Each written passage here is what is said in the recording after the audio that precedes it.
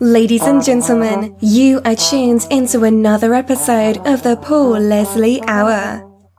And now your host, Paul Leslie. Hey, it's me. Welcome to the Paul Leslie Hour. Thank you for joining us. Well, ladies and gentlemen, we have a very special show for you. Bob Dylan, the most influential singer-songwriter of our time, has released his 39th studio album, Rough and Rowdy Ways, released June 19th, 2020 on Columbia Records. And we are joined by Clinton Heylin. He is the foremost Bob Dylan scholar in the world. He is a prolific writer on many musical subjects, but a number of books on Bob Dylan, including Bob Dylan Behind the Shades, widely regarded as the definitive Dylan biography. So it's a great honor to interview a real authority on music and a great writer I've enjoyed very much. Thank you so much for being here. Oh, very happy to be there. How are things in England? Strange, as you can imagine. I mean, I was in New York when everything went nuts, and I had to get out very quickly. I think I was on the last flight to Dublin when they were closing the airspace.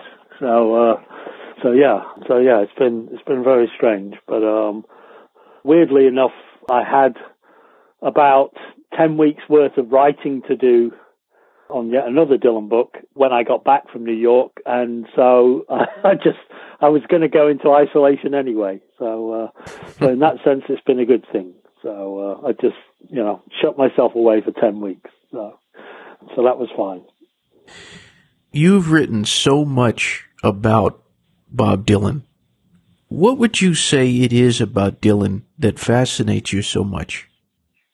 Well, a part of it is just being alive at the same time. I mean, I've said many times, we're very fortunate to be experiencing this in real time. No matter how great the critics and the historians and the scholars to come will be in discussing Dylan's work, the one thing that they can never get back to is living it in real time.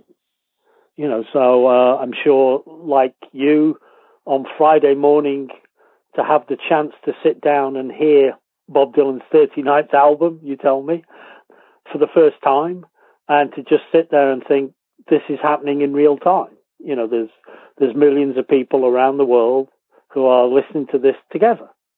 And that's an experience that nobody going forwards will have again.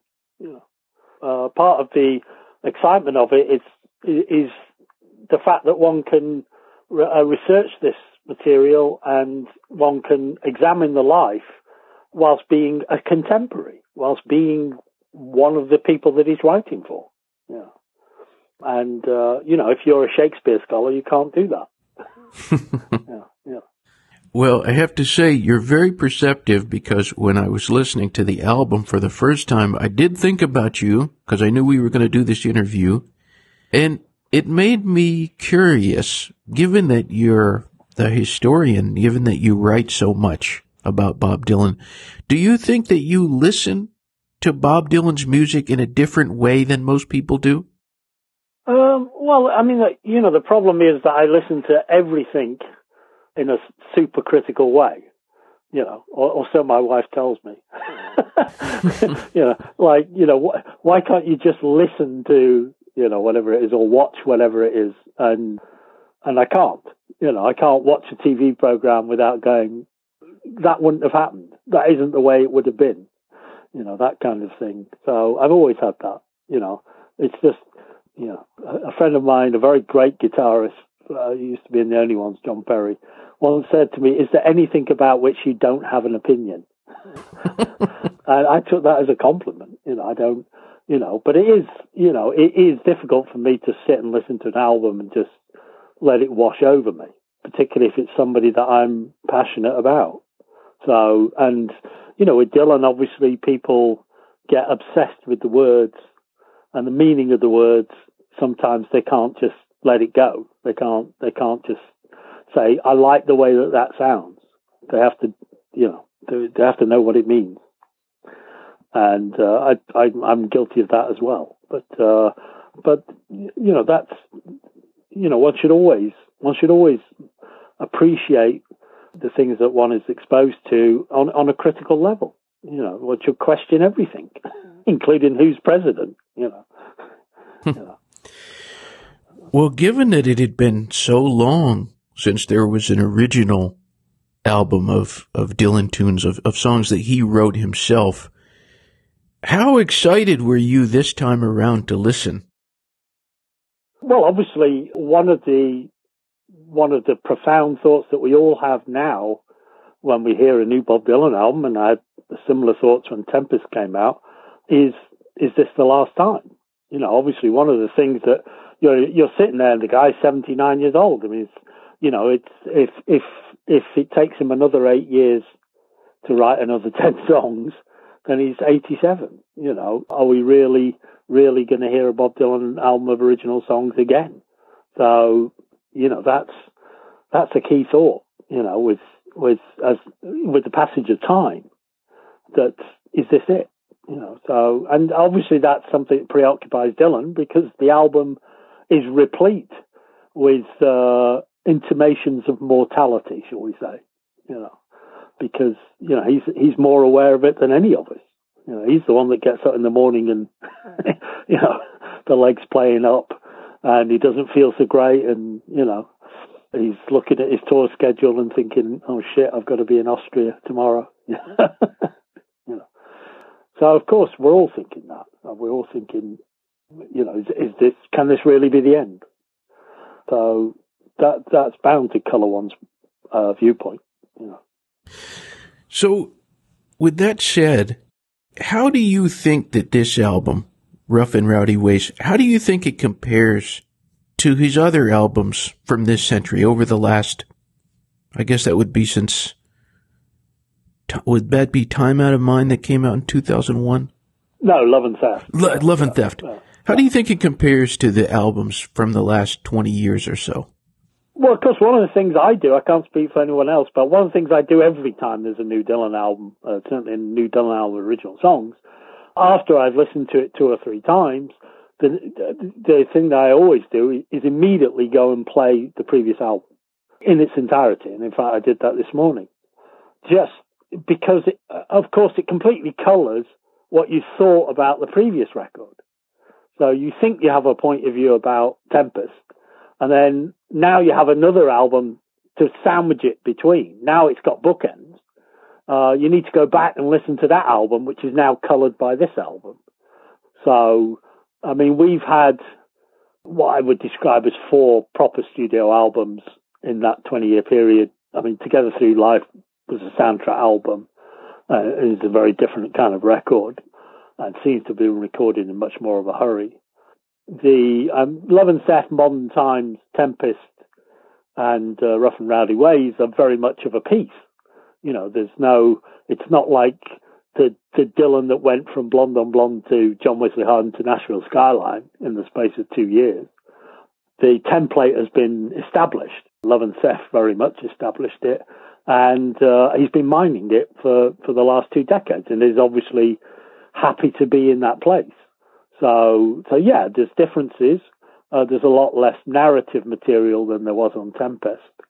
It's much more a kind of washing over you series of images just hitting you one after the other, rather than a story song. But they're still very much of a piece. The 4 albums really need to be seen as a totality. And because I suspect that this probably will be the last one, they become very much a unit. And so you can go from Mississippi, which I consider the starting point for Love and Theft, to Key West, and that's a body of work. I mean, there's this incredible body of work that came before that, but one could sort of put that aside. I think Dylan in the 21st century is a very different person from Dylan in the 20th century. And of course, all of the albums have their flaws, and all of the albums, I think I would be right in saying, are too damn long.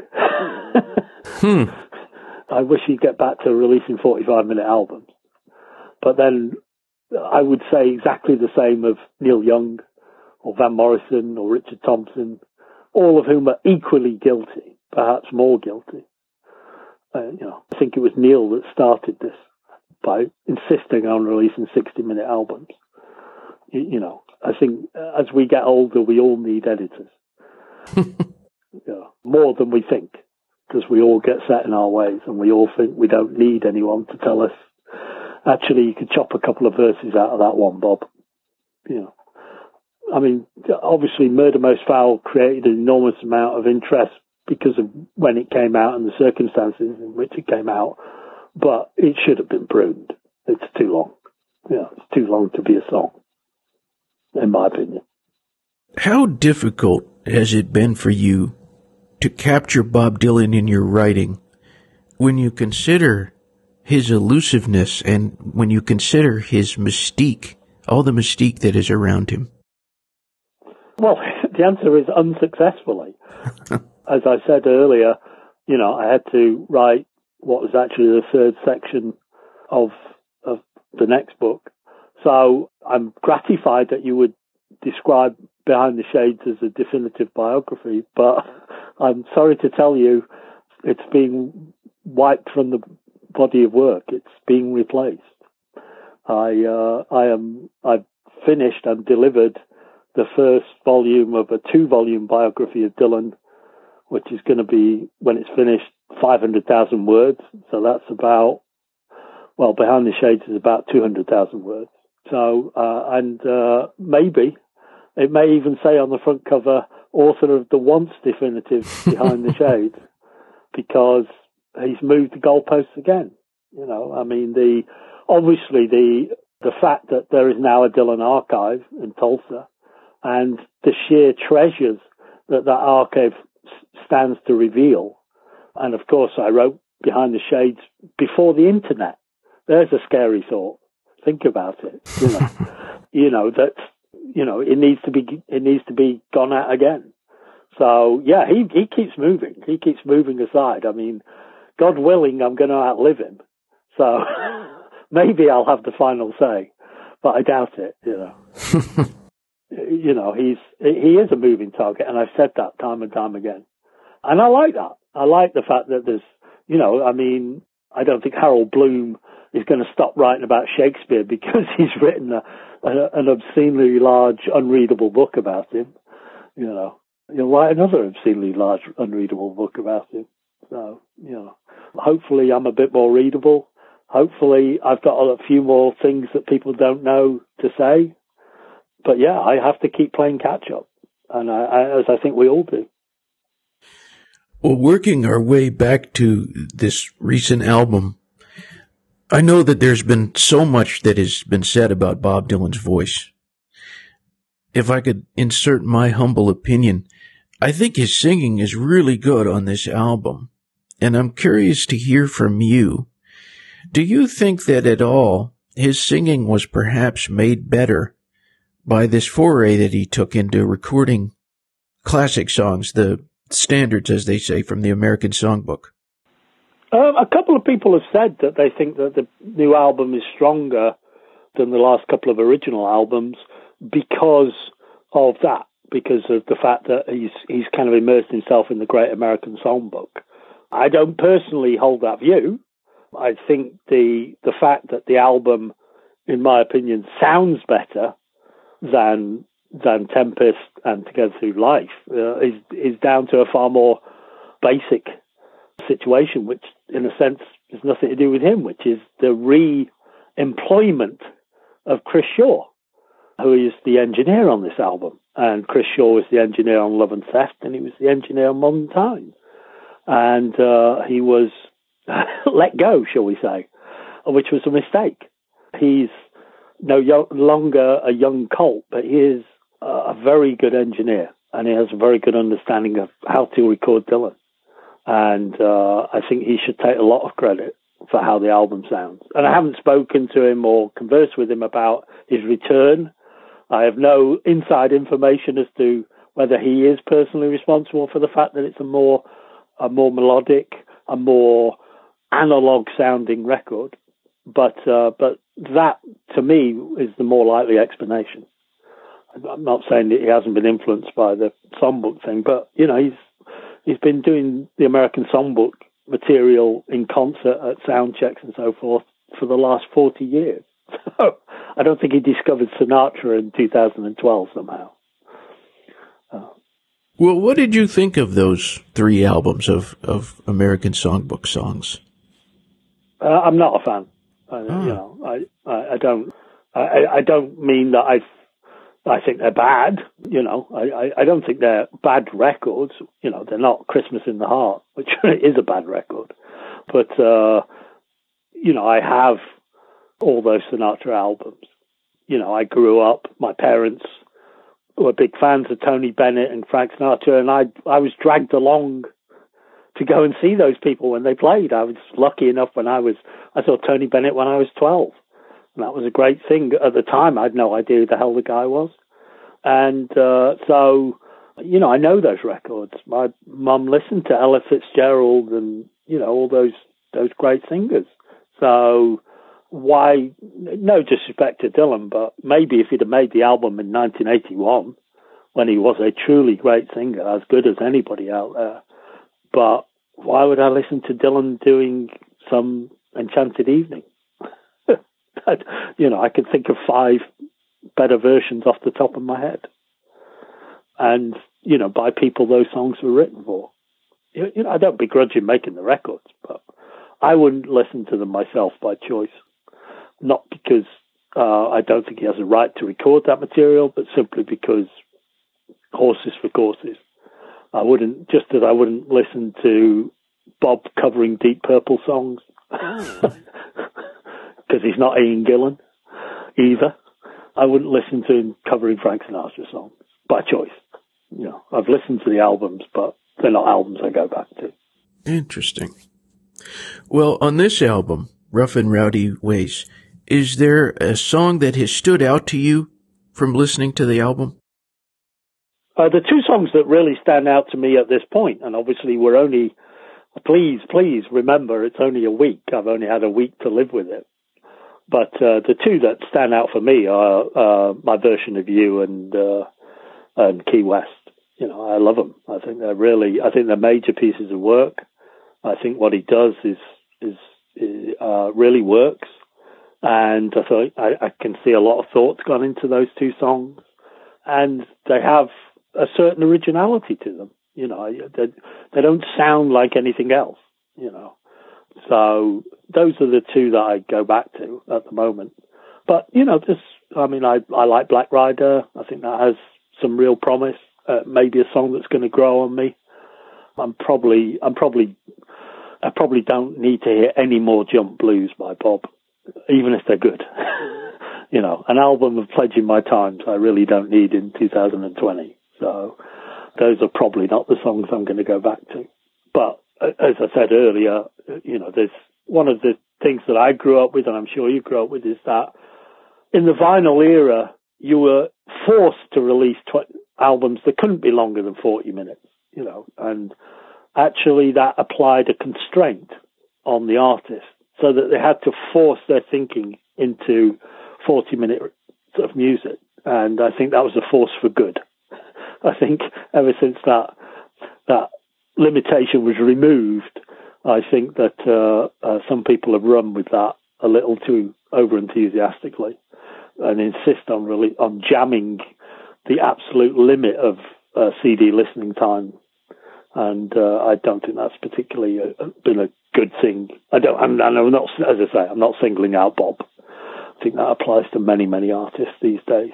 Just too many albums that I put on, I just go, you know, this is too long. This is you're pushing it too far. You know, some of these songs could have been held over. Some of these songs aren't good enough. You know, I mean, you mentioned that it's been 8 years since Dylan released an album of original songs. Well, it's been 12 years since Maria McKee issued an album of original songs, and I'm a huge fan of Maria's work. But again, the album that just came out, it's another 70-minute album. It's just, it should be should be 20 minutes shorter. It would be a better album for being 20 minutes shorter, even if you've had 12 years to write it, you know. So, but, you know, in case we forget, for a 79-year-old man to write Key West is astonishing, absolutely astonishing. You know, I can't think of anybody who's come close to producing a work that majestic at that age. It is really something. And as you said, you said that you thought this would possibly be the last album, the last studio album of original songs. Knowing as much as you do about Bob Dylan, if you had to guess, do you have any idea about what could be forthcoming? Maybe not another album, but what do you possibly see him doing? Well, I mean, as Bob said himself, every day above ground is a good day. I mean, none of us have, you know, that God-given right to assume, oh, I've got another 10 years to do this. So I think it would be impossible to talk about what Bob can achieve going forwards, because none of us know. None of us know. I don't mean that, you know, he doesn't have ideas, he doesn't have ambitions. We all do. But whether he's going to be given the time to do that, that's not in his hands. And he knows as well as I do whose hands it is in. So, you know, you get up, you do your work. Obviously, Bob has diversified enormously in the last 20 years. We talked about the albums over the last 20 years, but let's not forget, he made a major movie in that time, a totally underrated movie. I think one of his best pieces of work, Master and Anonymous. What a great film. He's published his autobiography. He's had major painting exhibitions. He's had his own radio show for 3 seasons. You know, he has achieved ambitions that he personally had in that time, and I'm sure he still has a list of things that he'd like to get done. But yeah, who knows? I think I'm right in saying, I think P.G. Wodehouse was 94 when he died. If Bob gets as long as Plum, then there's going to be more work. You know, Wodehouse published a dozen novels in those last 14 years of his life. So, you know, we might be lucky, but I'm grateful for everything. You know, I'm grateful for being in myself, but I'm also, you know, I mean, the single overriding emotion on getting the album last Friday was gratitude that we got another album. Absolutely. I was reading your book, and I want to tell all the listeners out there, for those of you who are fans of bootlegs, this is a great book. It's called Bootleg, The Secret History of the Other Recording Industry, and really, really great book. When I think of bootlegs, I inevitably think of Bob Dylan. What do you think Bob Dylan has done for the world of bootlegs? Well, it's more a case of that Dylan was one of those artists who came along at a time when the way that the industry that he worked in worked at the time, and the amount of music that he created, it couldn't be assimilated within the normal recording industry. You know, there sort of had to be an overspill. There was just too much good stuff. And in a sense, the bootleg series over the last 10 years has kind of had to take up the slack for that very reason. I mean, if you actually typed out all the material that's been made officially available in the last 10 years, archival material, there isn't a body of work of that stature by anybody that's a contemporary. I mean, I'm just talking about the material that's been issued in the last 10 years.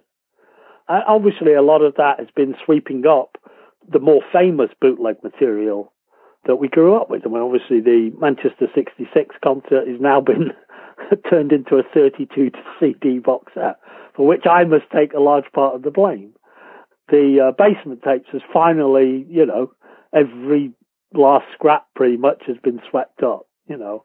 But, you know, at the time that the bootleg industry happened, there was all this work, and it wasn't available to people in an easy way.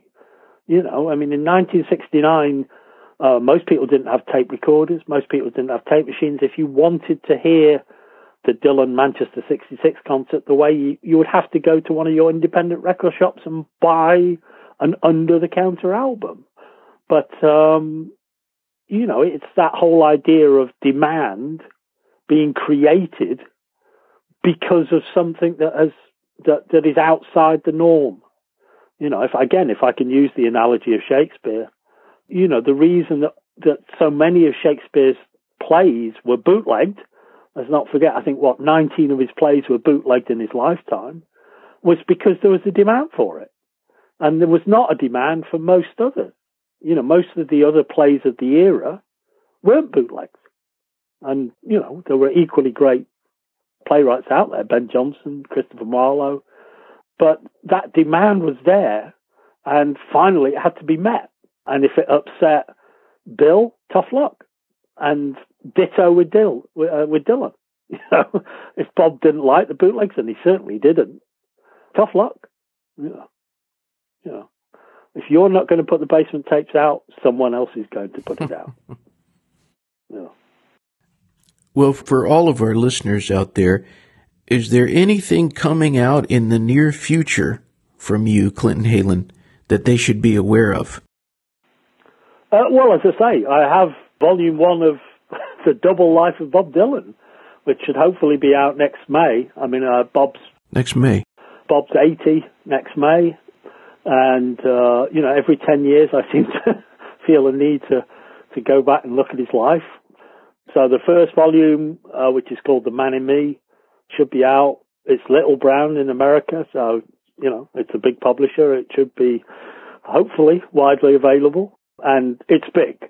You know, it's going to be, 800 pages, that. So it's going to be, it's a doorstopper. And that only goes up to Blood on the Tracks. So that's the first volume. So I cover 1941 to 1970, January 75 in those 260,000 words. So yeah, it's for Dylan fans. Let's put it like that. But it's, you know, if you love Dylan and you want to figure out how that story unfolded, there are a lot of revelations, because I've been lucky enough to spend 10 weeks at Tulsa over 4 different trips over the last 2 years. And I was obviously hoping to get back there this spring, but that hasn't happened, obviously, for obvious reasons.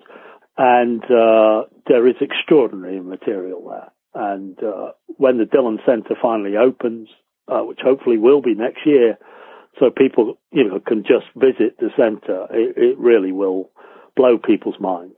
You know, the material that they have is extraordinary. I mean, the manuscripts, the audio, the video, just the scale of documentation is something that is very, very hard to imagine. And I've worked with big archives in the past, not necessarily popular music archives, other archives, and I can't really think of anything comparable, not for a single artist. Lots to look forward to. Yeah. Something that I've noticed that has come up again and again in this interview is you're a person with a tremendous amount of gratitude. What is the best thing about being Clinton Heylin? Well, that's an interesting question. I've never been asked that one before. To be honest, the best thing is to get up in the morning and to do what you love to do. So I hope that Bob can get up in the morning and feel I can make music. You know, I get up in the morning and write about music. I'm not gifted enough to be a great musician, but I can write about great music. And to be honest, that's always what I wanted to do. What I want to do, you know, I'm an historian by training. I have 2 history degrees, so I have that interest. I'm interested in archives. I'm interested in history, and I'm interested in popular culture. So I found a way to put the 3 things together. How possible that will be for people in the future, I don't know. The internet will change everything from that point of view. So to be able to do that outside academia, and I make that important qualification because it was a conscious choice. I walked away from academia. Academia did not walk away from me. I don't think that is the place where the best work is done on popular culture across the board, not just Dylan, across the board.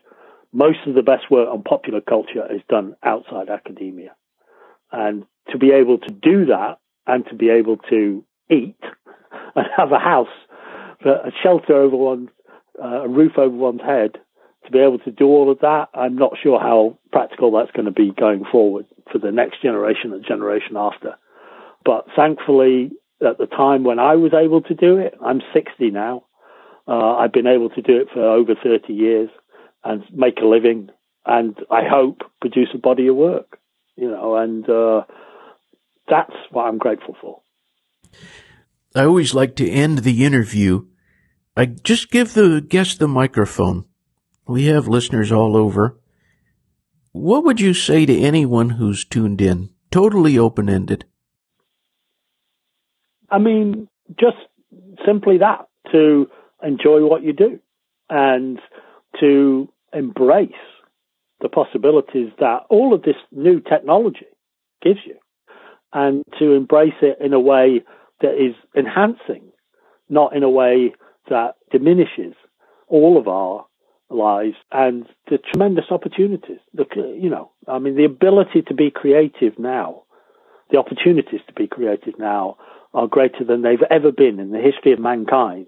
And I actually think they're being underused. I don't think that people use the technology in a creative way. I think people are pushed in a direction that they should think about whatever it is, making money, making a living,